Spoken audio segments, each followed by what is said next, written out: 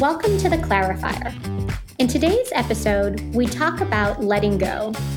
We zoom in on the experience of founders and CEOs building out their executive teams. We talk about why this experience can feel challenging, even threatening. And so we get in these perpetual waste cycles as opposed to perpetual learning cycles. So what would be a way that we could learn our way into this? Well, the first thing is we have to figure out what is the root of why we're not letting go. The root could be the blinds, the fear of ignorance, as you describe. It could be, I don't know how to do this. But my experience is that isn't the most common root cause of this. At the core of building your team is letting go of control. We learned that founders can subtly undermine themselves and their executives when they don't acknowledge their own fears of letting go of control, either staying too distant or swooping in and grabbing the wheel, instead of having open conversations about what feels scary and confusing as they transition responsibilities.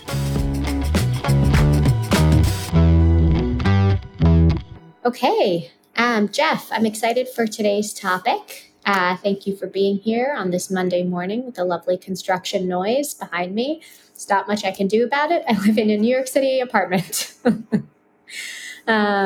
So getting into today's conversation, I brought this topic to you because I think it's one where you have a lot of experience advising founders and CEOs. And the topic is letting go.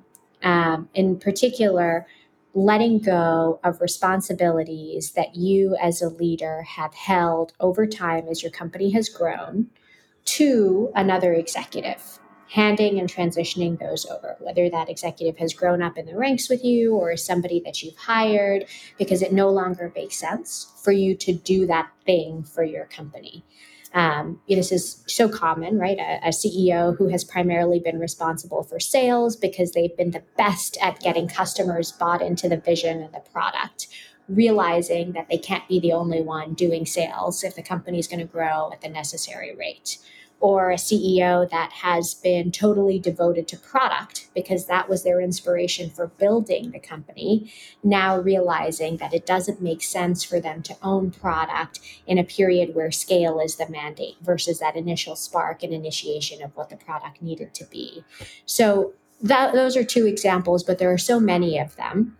And the reason we wanted to bring them up today is because we find that in these transition moments, a leader, a CEO, can feel pretty uncomfortable, sometimes challenged, sometimes undermined, and the executive to whom they're transitioning responsibility can feel set up to fail. It can go poorly. And so I wanted to ask you to describe some of your experiences helping leaders through these transitions, and maybe give us a sense of how these can go well and what tends to go poorly. Yeah, great. Once again, Angie, so excited to speak with you. I look forward to our Monday mornings. Think about it all weekend. I think the prompt is great. I want to expand the prompt a little bit. It's about the right time to let go, because the other phenomena we see is people letting go too fast, and that becoming deeply confusing to everybody because I've made this mistake many times myself. I probably don't do the letting go too slow thing. I think I do the letting go too fast thing. And so we can talk about how we think about that. And today we'll talk through a couple of different frameworks we've got. We've got the 4D framework, which is the framework that helps understand like what responsibilities you should own as a CEO as everything gets bigger. We'll talk about the design for people framework, which is like, how do you think about who should hold what responsibilities? And we'll also talk a little bit about Big Four, which is how do we think about who's going to be the best at what? But I was thinking this morning about our talk, and it really struck me this basic simple truism.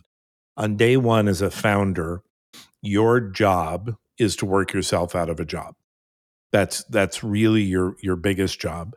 You, on day one, even if you don't have the intent to grow the business a lot, and most of us do, but let's say you don't, there's a big distance between where you're starting and where you want to get.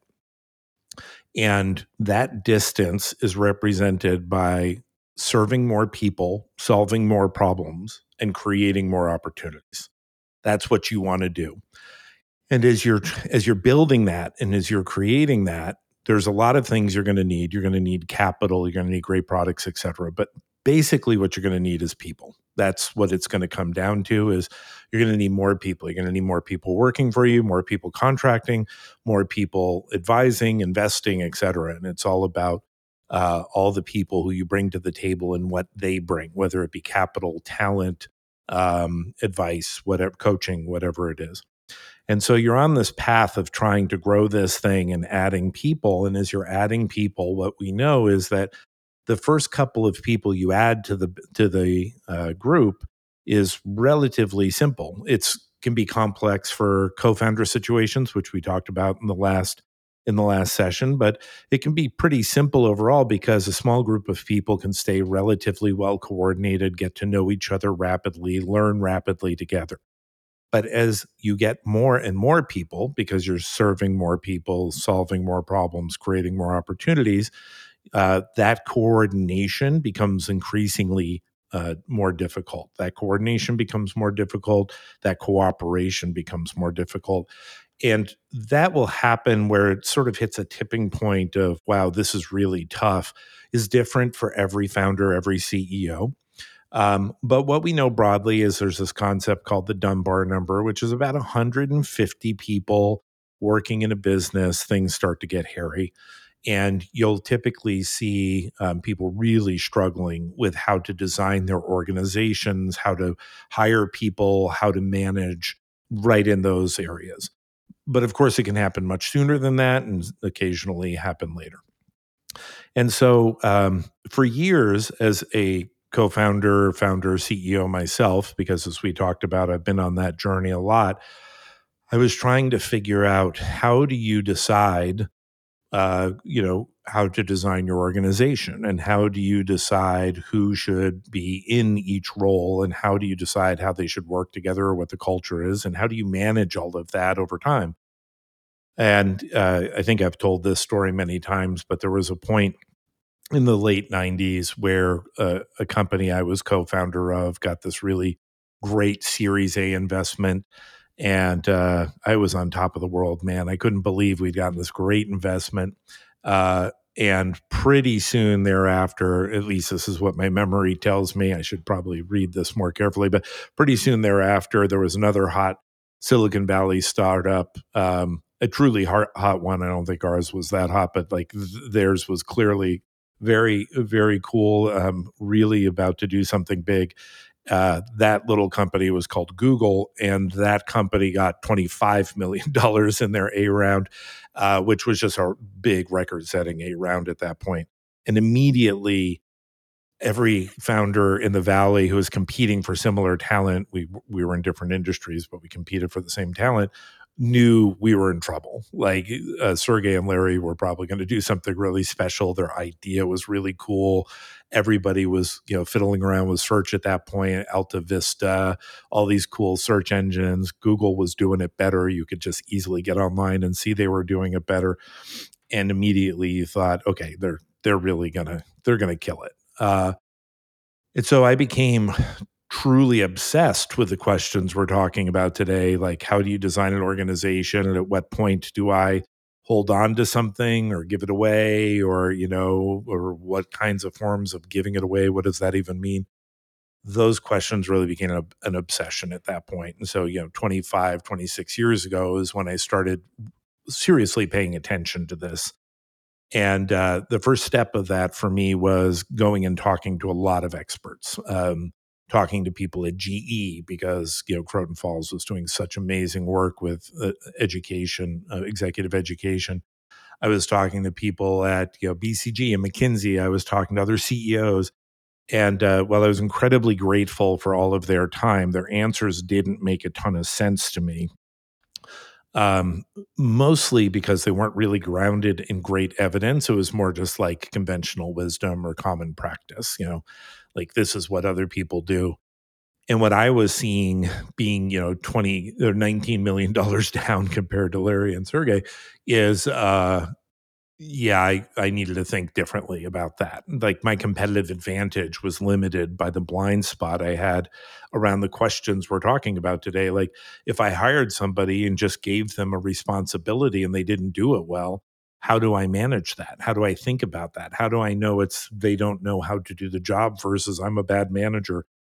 All these questions that I think are really top of mind for the founders we work with and the executives we work with. And that's really the start of the journey of when we started putting these frameworks together. Just practically, I wanted to understand these things. Um, and so one of the things I started to realize was that at least in a high growth organization, fast growth organization, where I was really depending on people doing great work. And by the way, I think larger organizations may not have this problem per se because they're sort of machining out a lot of human difference. But in a fast growth startup, you're not. You're looking for the competitive edge.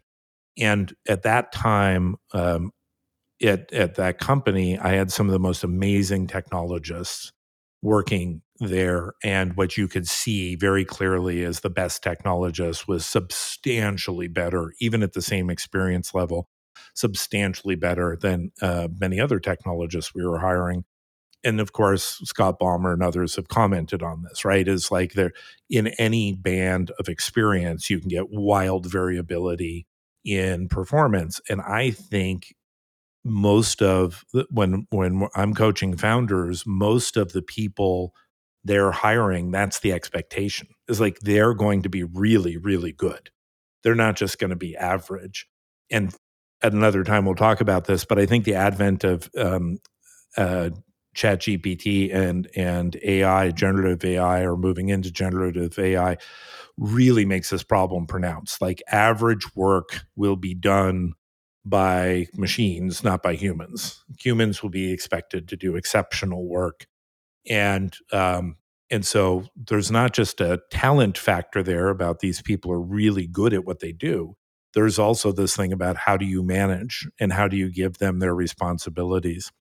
So when I was thinking about our conversation this weekend and this morning, I want to lay that out. Like it's your job to grow this thing. It's your job to like take on more problems and serve more people and create more opportunity. You're going to do that with other people, and your blind spots as a founder slash CEO around how to design your organization, who to give responsibilities, when to give them responsibilities, that is the make or break. Because the final thing I'll say is for this piece is one of the things we believe very, very, very clearly and see again and again is when you diagnose a big failure in a high growth company, it has to do with a founder blind spot. It is never about, oh, we didn't have the right capital, we didn't have this, we didn't have those. Those are all problems. Like my strategy was bad, I didn't have product market fit. You can hear all those, but people knew that stuff was going to be a problem well before it was a problem. And the inability to handle those kinds of things usually came down to a founder blind spot. Of all the founder blind spots that practically impact an ability for an organization to succeed, the one we're talking about here is probably one of the biggest. So let me just take stock for a minute of what I hear you saying. So, coming into today's conversation, one of the things that I've been thinking about, and I know some of our other coaches have been thinking about, is how do you help a founder who's struggling with giving away their Legos? And I hear you saying that's sort of a subset of the bigger conversation it's important to initiate when you're thinking about how your organization is growing, which is not just how do I, founder, I, CEO, give away things that I've previously done and set up others for success, but what design do I need in my organization? What functions and what capabilities over time? And how do I set up many different people for success, right? My people I might be considering A players, et cetera, to be able to deliver on those. And so it's a bigger conversation around what is the right design for my growing organization, knowing that my goal is to take on more problems, to serve more people, to increase the scope of what we do as a company. And I can't do that myself, but obviously there will be blind spots that I have. I'm human. That'll get in the way of me doing that well. That's what I'm hearing you say. Yes, that's right. Yeah. Okay. And those blind spots, just to be clear, can take various forms. Like one is you think you're killing it as a manager and you're doing a terrible job. Another is you think that you hired the perfect person for the role, and that's not even close to true. We can go through in a future episode about hiring mistakes. That always tends to be a big topic. And we can talk about this insight we've had for a long time that all hiring mistakes are a post-hire management mistake, not a pre-hire assessment mistake, as an example. So we can go through some of those. But yes, when we're talking about blind spots, we could be talking about you sort of know the problem, but you're afraid to deal with it. You're not aware of the problem. You know the problem and you're dealing with it, but you're doing it really badly. There's lots of forms that a blind spot can take. But yes, what you just said is exactly right. Okay, so one of the things you hinted at when thinking about designing your organization outside of yourself in service of this growth and in service of the scale was when. When do I hand things over? And I think I also heard you say sort of how might it look different if somebody that's not me is doing that, right? Is doing that responsibility. Do you want to pick up on either of those things first? Yeah.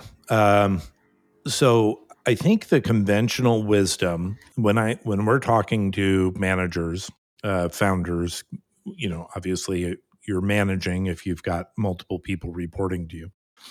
Um, when we're talking to founders about management, there's this sort of ingrained belief that I think is really a product of like business school thinking and a lot of classic management thinking, which is the organization design is independent of the people in it. That's pretty core, is like mechanistic thinking from the early 1900s, where you design something and then you put the pieces into the design. The pieces themselves don't sort of influence the overall design. Everything is this by and large started with mass production theory, which was like you can just put anything you want in that particular bucket as long as it fulfills a certain spec, then your design will probably work. And I think what a lot of people find practically who are going through this growth phase is that's not true. And when it's not true, it's catastrophically not true.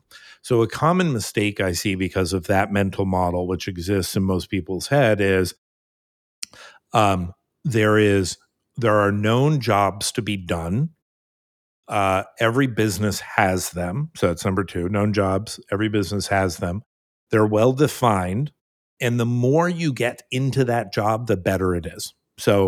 Uh, so the known jobs to be done is like every organization needs a CFO. That's just conventional wisdom. Every organization needs a CFO. Second is that is for a fact that there is a boundary on that role. We know what a CFO does. And third is if every organization has a CFO and you know what a CFO does, then what you want to do is go get the biggest CFO you can for that job. So that's what you want to go do. Now, all three of those are wrong. And what you see is practically they're very wrong in very different ways at different times. But if I could disabuse people of that conventional wisdom, I will done my job for a lifetime, because practically here's what actually happens. At any particular point of growth of an organization, there are problems that need to be solved and opportunities that need to be created. And there are responsibilities associated with those. So, in other words, let's say take the CFO situation. You will need to know how much cash you have in your bank. I don't know of any founder who doesn't know that. And the ones I have known that didn't know that aren't founders anymore. You need to know how much cash you have in your bank, because no cash, no business. And so this becomes something that's really important. Well, again, day one, you know how much cash you have in the bank because it's just you or just you and a couple of people. But, day 365, you got a lot of people, and how much cash you have in the bank is not the big thing on your mind. It's something that needs to be on your mind, but not the big thing. And so you say, okay, well, I've got this problem. I need to manage cash. So how do I do that? Well, there are a lot of people at day 365 who can manage cash. You can see that in some organizations there are office managers who manage cash, and at that stage. In other organizations, there are outside accountants who manage cash. Sometimes there are inside. I've seen designs where inside chiefs of staff manage that. There's lots of designs for it. And what you're trying to do at the point where you're saying, I don't want to focus on managing cash right now, but I still need to have it done well, is what you're trying to do is figure out that next stage of growth and like who's the best person that you have available to do that. There's a certain point along that growth curve where there's a whole bunch of responsibilities that connect to money and connect to treasury and all those functions that then probably make sense logically to cluster together. And that becomes a job that will look like a CFO job. But even when you do that and create the quote unquote CFO job, your CFO job will not be exactly the same as everybody else's CFO job because it'll be taking place in your organization, reporting to you, and your business will have certain things that are unique about it. And so there's not really a set CFO template that works perfectly for every organization.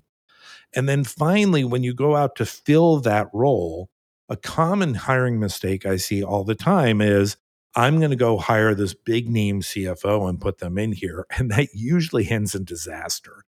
There are cases where it doesn't, but most of the cases it does. Mostly because, again, the big name CFO has been a CFO in a larger organization doing very different things in a very different culture, in a very different context. And just the fact that had that title and that sort of set of responsibilities at that level doesn't mean they can do it with you.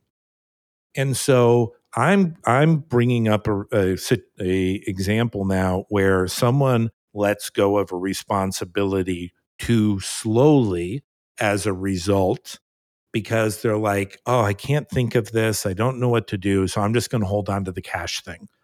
I'm just going to hold on to it because I can't afford a big name CEO, a CFO. I can't afford to go down this path. Like, we're not quite big enough yet. And I don't want, it's all this stuff, as opposed to the thinking should be, if I could find somebody who could manage cash better than me now, wouldn't it be better to have them do it? And then how would I have them do it so that I don't have to pay attention to it?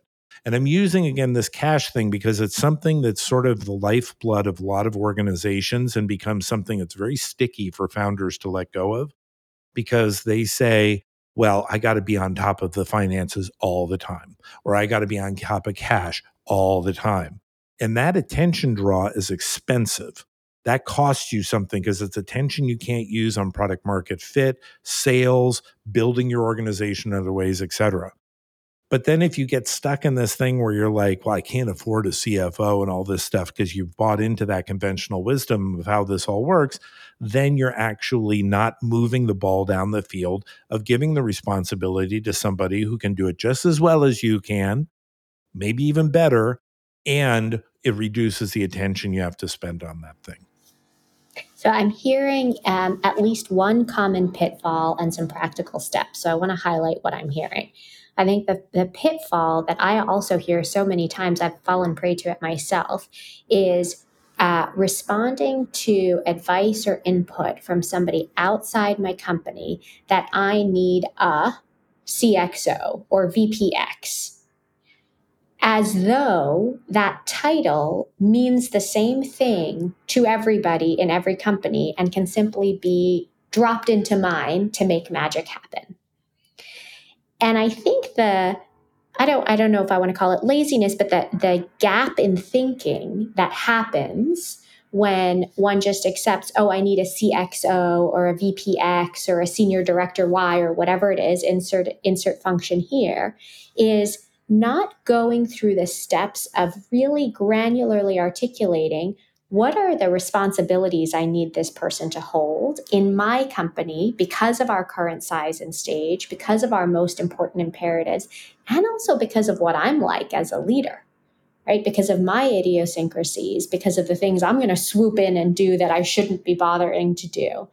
And so what I'm hearing you say is the common pitfall is assuming, oh, I've hit this magic number. Now I need a CFO, rather than taking stock of what do I actually need somebody to fulfill today and maybe a year from now? And what would it look like to hire for that responsibility set in the context of my company? So that's the first thing that I'm hearing. And then the question I guess I would have for you, Jeff, is what about for those founders who are doing this for the first time who don't really know? They know, okay, I don't really want to be the person who's managing cash anymore, but I also don't know what the upside could be here if I had somebody who had expertise in this function and in this field. I don't know what the line items of responsibilities are. I don't know what excellent looks like. And in fact, I'm a little afraid of having to manage this person once I bring them in because they know how to do the job better than I do. What would you suggest for those founders? It's a very, very common problem, and if it's well stated the way that you stated it. And I just have to reflect for a moment. I just love doing these with you because as I was talking, I was like, I think this is like spaghetti salad. I don't think I've actually have a through line on anything I just said. And then you cleared it all up. So thank you very much. Uh, so, okay. So you're not going to know it's your first time. And let's say it's not your first time, but you're in a different sort of industry or a different sort, you're not going to know. And so the question is, how do you learn into that problem as opposed to try to fix it? And I think, again, the conventional wisdom is either I have to just go pick the biggest name I can who does that thing, turn everything over to them, back away, give them space, and hope for the best, which is almost always a failure pattern. Or I don't let it go at all because I don't know. And how would I know how to do that and all those kinds of things, which is another failure pattern. Both of those things typically lead to some sort of failure. And when I say failure, by the way, I just want to be clear, like those failures can become productive. You can learn from them, but we shouldn't ignore that there's a better way to do this that can give you much smaller failures or mistakes that are much more productive for learning along the way, as opposed to, I just recruited the biggest CXO in the world for this job. It took me 6 months. I burned a ton of money with a retained search firm. I paid a ton of money with a sign-on bonus, and now I've got the real problem. Now you think you've got the real opportunity, but now actually you've got the real problem. So so that's a very common pattern of like, wow, once you're there, it's going to be difficult to unwind that decision. It's going to be difficult to unwind that cost. It's going to be incredibly wasteful when you don't succeed because it's difficult to figure out what went wrong where. And so we get in these perpetual waste cycles as opposed to perpetual learning cycles. So, what would be a way that we could learn our way into this? Well, the first thing is we have to figure out what is the root of why we're not letting go. The root could be the blinds, the fear of ignorance, as you describe. It could be, I don't know how to do this. But my experience is that isn't the most common root cause of this. That is one of them, and it comes up. But the most common root cause is fear of lack of control. That is where we see the most common root cause of these problems. And listen, it makes sense because founders actually have serious control issues. One of the things I know about every founder I've ever worked with is they'd much rather be working for themselves than working for others. And that's because there's lots of reasons for that, the belief that they can, create more wealth for themselves, whatever. But one of the big reasons is they don't like being told what to do. And they often have very intuitive paths to success. that are difficult to describe to other people. I definitely have a ton of this issue. And so it's very difficult to describe to other people. It's very difficult to manage other people in somebody else's context, inside a larger organization. And so founders have a lot of autonomy issues. They want to have freedom, they want to have space, they want to be able to control things within that space. And when you start hiring people and giving them work, you're letting go of control in some ways. And we can talk about there's a couple of different forms of that, but mostly you're giving up control. You're going to give up some level of information because if you're doing it, you have more information. You're going to give up, at least to start, some level of speed. You could probably do it faster yourself than go through all the effort to hire someone else and give them the job. You think at least you can do it at a higher level of quality. Most founders have big quality buttons like, I don't want crappy work and I could do it well. So these are all control issues, right? Like if I could control this thing, then I could do it faster, I could do it better, I could do it cheaper. Why would I give this to someone else? And that control issue is a fundamental fear which blocks success. It is an insidious sort of blind spot, a cancer that builds inside of an organization because the fear demonstrates or is represented as virtue. It is represented as I am doing the right thing. I, founder, am uniquely capable. I, founder, am the only one who can save us. I'm founder, I'm the only one who can do this. And let's just be clear, if that's true, that you are uniquely capable, blah, blah, blah, there may be some instances where that's true, but for the most part, that just means you're a bad manager. That's what that means. It is a fear that then is because it's difficult for us as humans to see our fears. We feel them, but it's hard to articulate them. We give ourselves virtue narratives, really, but inside we're sort of feeling impostery and lost. And then we exhibit those fear narratives to others as virtue narratives that are, I'm going to be better at this, etc. And if you, as a leader, don't have someone by your side, as a coach or an advisor or somebody you trust who can point this out to you and point and really hold that mirror up to you, you are going to make a lot of really terrible hiring decisions. And even if you make good hiring decisions, you're going to manage atrociously. So that fear has to be identified of, listen, you're still in control. You still have control. You still have ultimate hire, fire, promote, demote authority. That didn't go away just because you put somebody in the role. They won't be as good as you on day one. They can't be, mostly because you know what good you are and you don't know how good they are. And you will filter that to the belief that you are better than them, even if objectively that isn't true. So on day one, it's going to feel uncomfortable. On day one, they won't be as good as you are. They won't be as fast as you are, and they won't be as cheap as you are. And yet, if you don't go through this process of helping them find and unleash their potential, you can't grow the organization because you ultimately can't hold everything.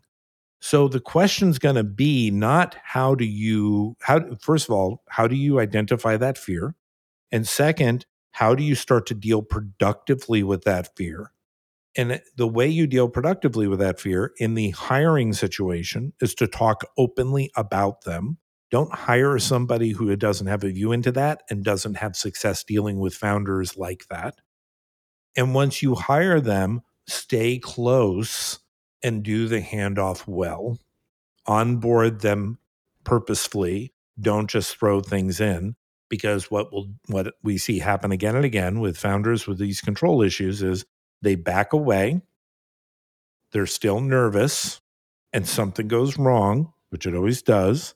And then they fly back in and pounce. And then the person who is hired, who is the quote unquote expert to do the job, feels under threat, belittled, micromanaged. That reduces their productivity and performance, which validates the founder's belief that they were right in the first place not to hire somebody. And as you could easily see, that cycles downward from there. So you have to, if you stay close Ironically, if you have a good onboarding plan, if you make sure that you're doing these handoffs well, as we learned at Bridgewater, and I think you read in principles like ski in front, ski beside, ski behind, employing those sorts of techniques, you actually significantly reduce not only the probability of a bad hire, bad management situation, but you also start to learn you learn to deal with your fear more productively. So I think what I'm hearing you say here is it's going to be really hard to actually see and do in practice. But you're asking founders and CEOs to recognize that in most instances, when they're setting up a new executive or an internally promoted executive to take on a responsibility, that there is a fear of losing control that colors interaction with that person and that also colors diagnosis of what's going on if and when that person screws up, right? They do something differently than you would. They achieve an outcome that doesn't make sense to you. And the first thing to do is to get help to see the way that fear of losing control might be manifesting in ways that one is blind to oneself. Right? So that's sort of the headline that I'm hearing you offer us. And then I think, the interesting thing to look at is in those situations, I can hear so many founders in my head saying, yeah, but what if that person actually isn't good enough? I have limited time, limited money, and limited bandwidth to make this thing work. Right. And what if I let the person stay in their role too long? The implications of that for my organization could be terrible, right? Wasted time, money, resources, we go in the wrong direction. And so, how to balance that challenge between self awareness, self skepticism, could I be the one who's setting this person up for failure?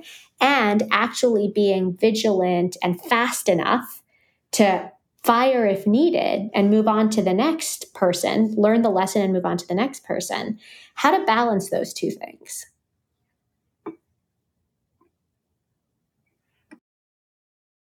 Oh, I can't hear you for some reason. Sorry. There we go. Okay, there we go. So the first thing I'd say is you've connected into what I would say is the second root of of this situation of like failing to let go, which is the what ifs. What if I make a bad hire? So first of all, we know, without going into this, the mind is a forecasting machine. That's really its evolutionary advantage. It's its job. And so it's playing downfield all the time. What if, what if, what if? Lots of fear, lots of FOMO, lots of all that stuff. We hear those as like reasonable decision criteria, reasonable ways to judge something. They're not, they're fear, irrational, unreasonable fear, sort of poking its head out into your consciousness, and you post hoc rationalizing it with smart words and concepts. So you have to understand this fear exists. And one of the reasons the fear exists, I believe, is because people are terrible at firing other people. I mean, it is truly astonishing. I've talked about this many times. And by the way, I don't think getting good at firing people is something that anybody should try to do or should put on their goal list, because it means you failed miserably as a manager to get to that point, just to be clear. But if you think about it, at least the experience I've had is, if I took a look at the hundreds, maybe even thousands of use cases of being by a manager while they were firing someone or thinking about firing someone, or even at the beginning of that performance anxiety of like, I don't think this is working out. And then you look forward and you say, okay, here are all the people who ended up getting fired. In how many cases did the manager say, I did that well, and I did it in about as much time as it should take? How many managers say, I did that poorly, it went way too fast, I regret getting rid of them? And how many are saying, I went poorly, I took way too long? I have literally never heard anybody say anything in the first or second category. It's always the third. It takes way too long. At month 6 that something is deeply, profoundly wrong. There could be lots of reasons for that, your bad management, whatever, but it's profoundly wrong. you will find in many cases a year later, things haven't gotten better and the person is still there. And when a manager or a leader is going to be in that position of not being able to deal with their fears productively and be able to figure out a path to an exit or figure out a path to a better job or a different manager or something else, a demotion or a movement or an exit. Yeah, it makes sense that you're going to be scared about hiring someone. It makes sense that you're going to be scared about giving somebody responsibilities because you yourself are locking yourself in that prison. This is not about the person you're hiring. This is not about the reality of this thing. It's the reality of you being unable to deal with your fears. And the fears start with you can't have an honest conversation about your confusion. You can't say, I expected one thing and I'm experiencing another and I'm confused. That feels conflicted to you, so you don't say anything. Instead, you just bury the signal, you bury the conversation, and you keep going. Unsurprisingly, every time you bury that, you get worse and the situation gets worse, i.e., you create a mental model this person isn't good at their job, and the person gets worse because they're not getting feedback or information they need to get better at their job. So again, there's this thing of there is this fear that underlies the hiring. There is this fear that underlies the management and an inability to give voice to that fear. And by the way, you can do it in whatever way you want. You're like, hey, I'm not going to be able to fire people who suck or whatever. I don't know. Give yourself whatever bravado you need to be able to state this, but state it and see it and get help on it, i.e., have a conversation during onboarding when something doesn't go right, when you still are in the honeymoon period and you believe things could work out well. Don't bury that conversation to when the honeymoon period is over, and that will have a massive effect on the relationship. So, same sort of pattern holds if you're not giving away a responsibility quickly. And that's because you have fear of control, fear of letting go, or fear of a problem once you hire somebody. Then you have to deal productively with that fear. And you're going to do it in two ways. One is you have to get help giving voice to the fear and working through it. And second is you have to do lots of little things to get familiar with the practice, not do big things and then sort of get stuck with the result. So let's see if we can sort of put a practical wrapper on the conversation we've just had. I'm hearing you say that one of the core reasons that a founder with, by the way, I don't like to use the word control freak. I like control enthusiast, something that I identify with. So, but a founder with control issues might be motivated by very real lived experience, which is it's hard to fire people. And so I'm daunted by making this hire. I'm daunted by transitioning this responsibility because in the back of my head, I have this fear. What if it doesn't go well? If it doesn't go well, then I have to deal with giving the feedback and firing the person and finding someone new. And whether that's explicit or not, that concern lives inside. And so it's heavy to bring someone new on. And I know, having spoken to so many founders, that there is this worry of, okay, I want to let this person flourish. I want to let them do their thing. I don't want them to feel micromanaged. And so I feel a little bit gagged when I see something that I don't agree with or doesn't make sense to me. And the mind can say, oh, I'm just letting this person do their thing. Whereas I think what I hear you saying, Jeff, is that's a great justification for why you're sitting back and you're not actually closely managing the person you've just hired. But the reality is there's some motivation in there that's coming from fear of saying something that's going to produce conflict, from fear of saying something that's going to cause a separation. And now you have to start all over again with hiring. And so the most important thing to do is not sort of grit your teeth and give feedback anyway. The most important thing to do is to create an environment where you actually expose that fear. That's Hey, right. new hire that I've just made, I want to have a conversation with you, but before I can jump into it, I have to take ownership of the fact that this is scary ground for me. Right? Yes. Managing senior level executives who expect a lot of autonomy is something that I'm not great at, and I'm worried I'm going to piss you off. I'm worried I'm going to push you away. But there's no way we can have a healthy management relationship if I don't face that fear for myself and say the thing that you're doing that doesn't make sense to me. That's right. And by the way, the only thing I'd adjust on any of that is you don't know whether you're great at it or not. So don't judge yourself in that way. You just are unpracticed at it. I use this with my clients all the time. They'll say, I'm terrible at this. I'm like, have you really practiced it and you're bad, or you just haven't practiced it? If you haven't practiced it, then you don't know whether you're bad or not. You just know you don't have a playbook from your own experience. So you're going to have to be really careful stepping through this. That's all you know. Okay.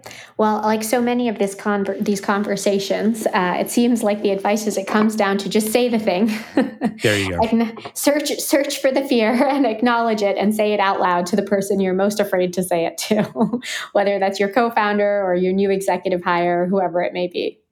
Yes. And so that'll be recurring themes, obviously, because we believe that the thing that stands in the way of great organizations, great businesses being built are founder or executive blind spots. Those blind spots are largely based in lack of self-awareness, lack of self-skepticism, lack of courage to be able to face things.